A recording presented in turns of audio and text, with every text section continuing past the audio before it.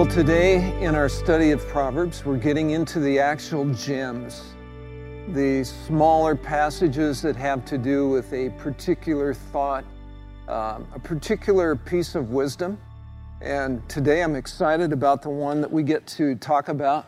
The topic we'll say is sloth and diligence, but hang on, this is going to be worth a lot, and it's going to go in a direction that I think the Holy Spirit is directing for today. I'd like you to do something over the next several weeks as we're in the book of Proverbs. We're going to be going into what I would call Proverbs proper, chapters 10 through 31. And Proverbs is basically made up of short statements, two-line statements that often have a contrast between good and evil, or some characteristic that's good and some characteristics that's bad. But what I'd like you to do is to begin to read the book of Proverbs and make a plan for yourself. We'll probably be in this section of Proverbs maybe another 9 weeks or so. And if you could just, over the next 9 weeks, make sure you've read it all. That could be a chapter a week or a chapter a day. One of the benefits, I think, of Proverbs is to maybe after you've read a larger section of it, go back and pick out a smaller section and just focus on the truth of that one section and spend some time on that. You won't get to meditate on all of it in depth, but if you can take a few nuggets that really meant something to you and meditate on them, that would be great. So read some larger sections, and then out of those sections, pick out a nugget or two and meditate on those, and do that every week, and that will really enhance our study as we talk together through the book of Proverbs. So let's begin.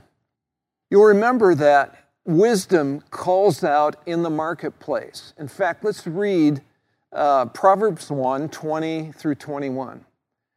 Out in the open, wisdom calls aloud. She raises her voice in the public square. On top of the wall, she cries out. At the city gate, she makes her speech.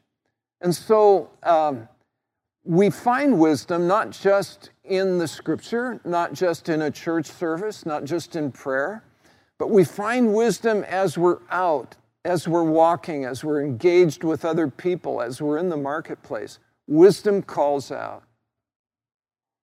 Well, the writer of Proverbs was out and about, and he observed something, and here is what he saw. Let's read chapter 24, verses 30 through 34. He says, I went past the field of a sluggard, past the vineyard of someone who has no sense. Thorns had come up everywhere. The ground was covered with weeds, and the stone wall was in ruins. I applied my heart to what I observed, and I learned a lesson from what I saw.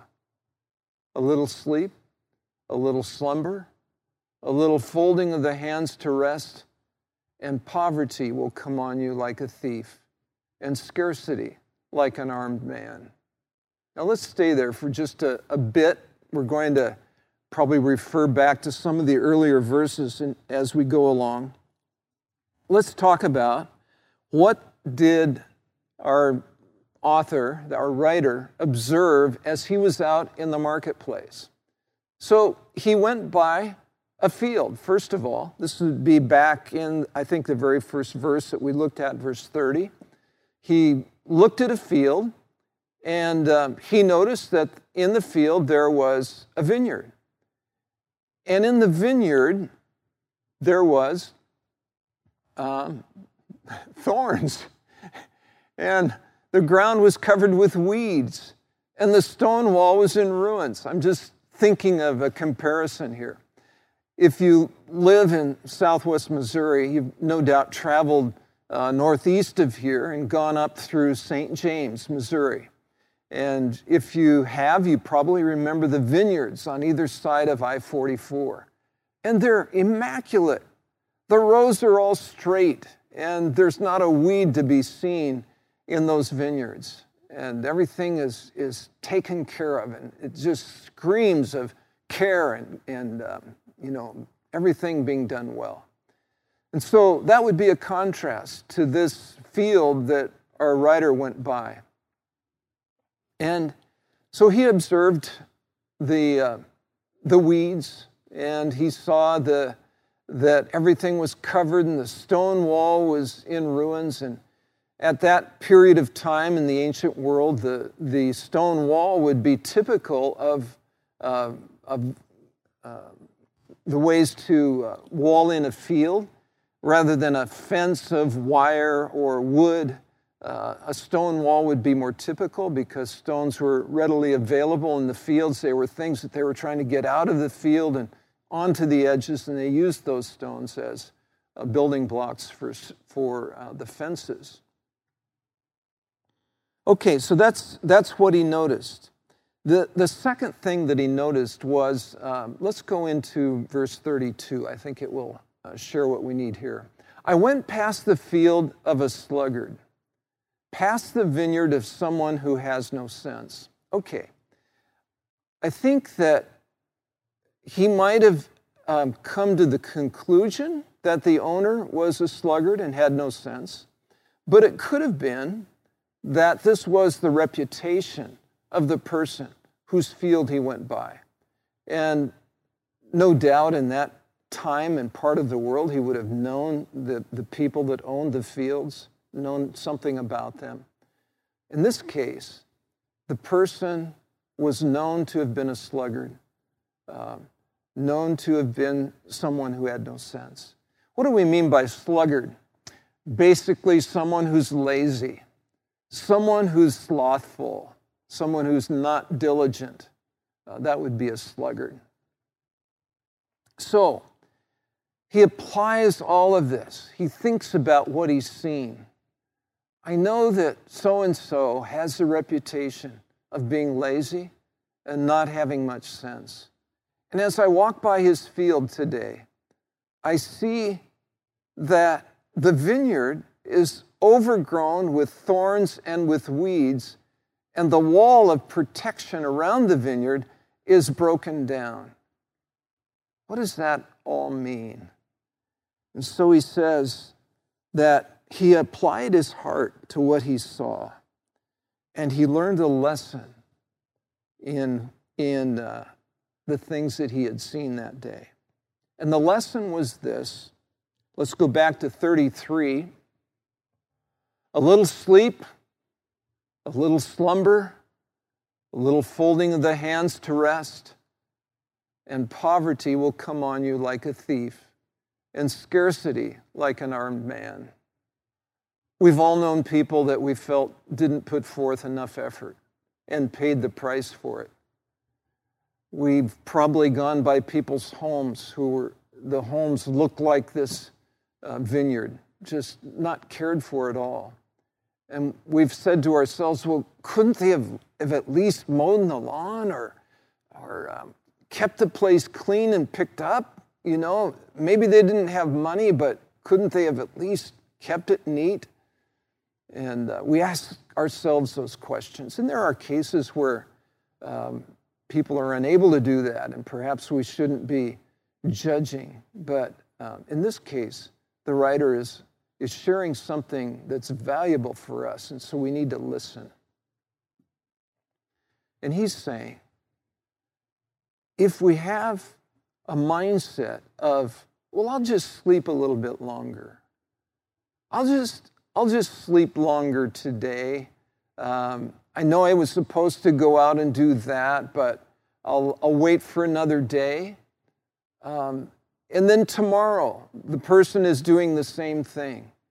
Or, I know I should get out to do that, but it just feels good to be inside today, and I'm gonna rest today. I'm gonna fold my hands and rest, and I'll take care of that at another time. And pretty soon, before he knows it, his field is so overgrown that there's no hope of any vines growing up and producing any fruit. And it's like is stated in verse 34. Then there's no crop, there's no harvest, and then there's no money. And the writer says, poverty will come on you like a thief, and scarcity like an armed man. We know the value of hard work and the importance of staying with it and of putting in the time required and even extra time to have excellence and to have what we do with our hands turn out well.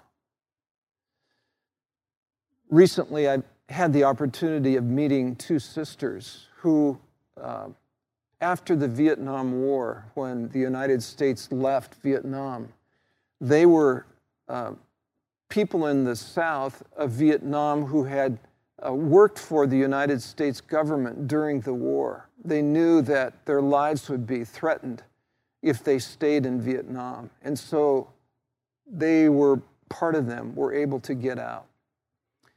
This was a very traumatic thing for the family. The mother and I believe two sons had to stay in South Vietnam as it was taken over by the Viet Cong. It makes you think of what's happening today in Afghanistan. And the father and 4 children were able to get away and get to the United States.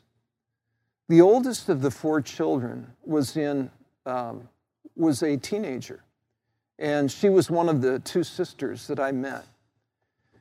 And so they had this understanding that the father would stay home and take care of the children, which were younger, and that the sister would go out and work and make a living for the family.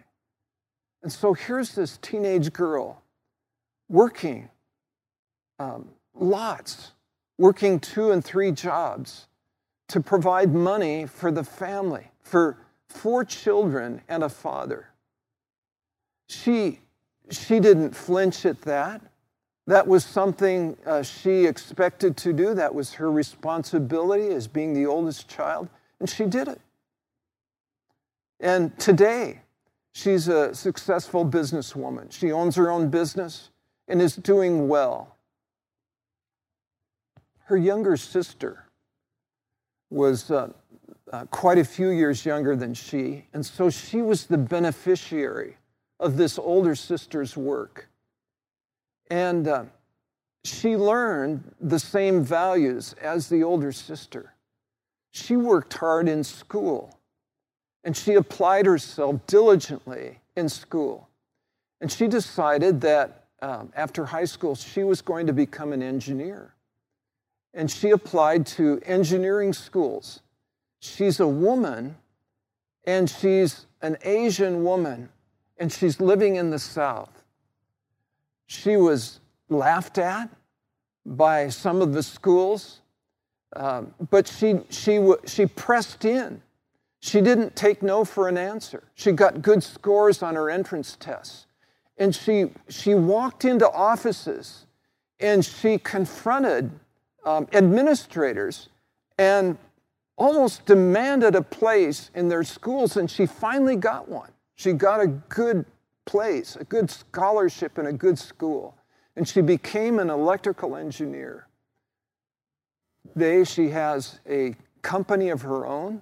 She's a consultant, and she has a very specific area that she consults in, and she is sought after by people that need her kind of advice. It's an example of what diligence can do in terms of providing not only for yourself, but for an entire family, in the case of the older daughter. It's a great and inspiring story, and one that I will remember probably forever. There are some scriptures that I think that we should look at, and then I want us to take a little different approach to this passage. First of all, look at Proverbs 10:4. Lazy hands make for poverty, but diligent hands bring wealth. I just want to stop and encourage all of us.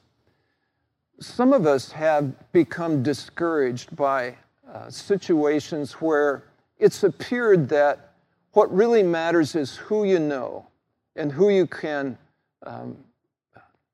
bribe or brown nose or suck up to use vernacular. And so we've not tried as hard as perhaps we should have. I just feel strongly that this scripture is still true in all situations, that lazy hands make for poverty, but diligent hands bring wealth. Oh, we may lose a job, we may not get a promotion with a certain company, but if we have a lifetime of diligence and a lifetime of rejecting laziness, we will experience success, because that's the kind of thing that God honors. He honors diligent hands. And basically, people recognize diligent people, and they will honor them as well. Okay, let's go on to Proverbs 20, verse 13. Do not love sleep, or you will grow poor. Stay awake, and you will have food to spare. This is a lot like the passage that we are studying today. It's just a reinforcement of that same principle. Don't get too comfortable with rest, or you're never going to make what you need to live on. And then one more thing, and that's in 22, verse 13. The sluggard says, "There's a lion outside. I'll be killed in the public square." And so this is a person who has allowed fear to prevent him from trying some of the things that he should have tried. And you might say, well, should we call that person a sluggard? Isn't fear a valid reason not to do something? I would say that fear is never something that's honored in Scripture unless it's fear of the Lord. And so I want to encourage myself and you, never give in to fear. Never give in to fear. Never use it as an excuse not to do the thing that God wants you to do. Let's remember that today. Well, there's another sense in which some of us have fallen prey to a little sleep, a little slumber, a little folding of the hands. And that's in the area of our relationships. Perhaps you were able to watch our class last week. We talked about the call of folly, but also the call of God, the call of wisdom, saying, stay with the wife of your youth. And then it described her as a graceful doe and a gentle person, and I forget all the adjectives that described her, but how do you have that kind of a relationship to where you can think of your wife as a graceful doe all the days of her life, and a wife can think of her husband as a strong and man of character, a man to be respected? That's something that has to be developed. And unfortunately, too many of us in the area of our relationships have said, I've got this wife, I've got this husband, I'm going to just rest a little bit tonight rather than be engaged with my wife or my husband.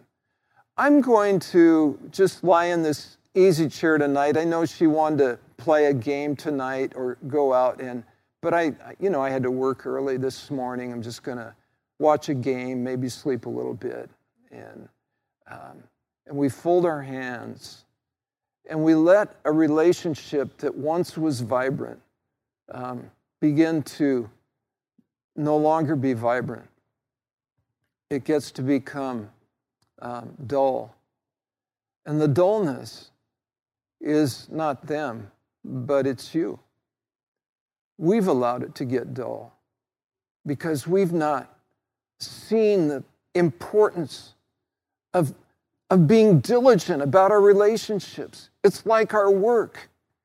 If we sleep too much, if we slumber too much, if we fold our hands, If we say there's a lion outside, I'm not going to try that. Our relationships are going to go sour. We're going to go through a lifetime of raising kids and getting to empty nest and realizing that we have nothing in common anymore with the person we married that many years ago. Don't let that happen at whatever stage you're at. If you're a newlywed or if you've been married 50 years, it's something that you need to continue to work at. And look at it think of yourself as a farmer who has a vineyard, since we're talking about vineyards in this proverb. Think of your wife, your husband, as a vineyard to be cultivated and developed. Oh, not taken advantage of, not manipulated, but cultivated in a good sense, of developing ways of communicating, of developing common interests, things that you learn to do together that bring joy to both of you. And you focus on those things, and you develop this relationship so that as people walk by your relationship, they speak of it like they do about the vineyards in St. James. The rows are straight. There's not a weed to be found. That doesn't happen by accident. That happens by intent and by hard work. And so we can do that in our relationship with our spouses. It also applies to relationships with children. You might say, well, in our family, my wife takes care of the girls and I take care of the boys, and I'm not too much concerned about the girls. She's taking care of them. How about developing a relationship with your daughters? Mother, how about developing a relationship with your sons? What about our relationship with God? We can do the very same thing. How many people do you know, and maybe even looking back in your own life, how was it when you first came to Christ? I dare say that many of us, we couldn't get enough of God's Word. We were reading it every chance we could get. We would go to every meeting that was open in church. We loved the worship.